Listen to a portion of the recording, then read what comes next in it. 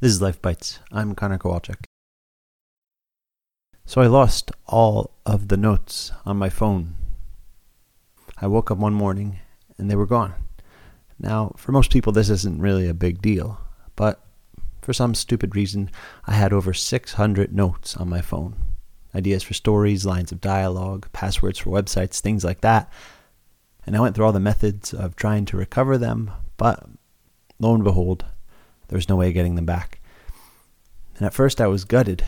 I sort of went through all the 5 stages of grief, the anger, the bargaining. I guess that's when I was trying to make a deal with my phone. If it would just give me my notes back, I would treat it good for the rest of its life. Then the depression, and then the acceptance. But now, since it wasn't really a serious loss, like a person dying or losing a relationship, it was just notes after all, I sort of realized there can be this little 6th stage of grief. Relief. I think we can sometimes have this when it comes to material things. Relief that we no longer have to take care of something. Relief that it no longer can be taken from us. Relief tells us that what we lost wasn't really all that important in the first place, and we can live without it.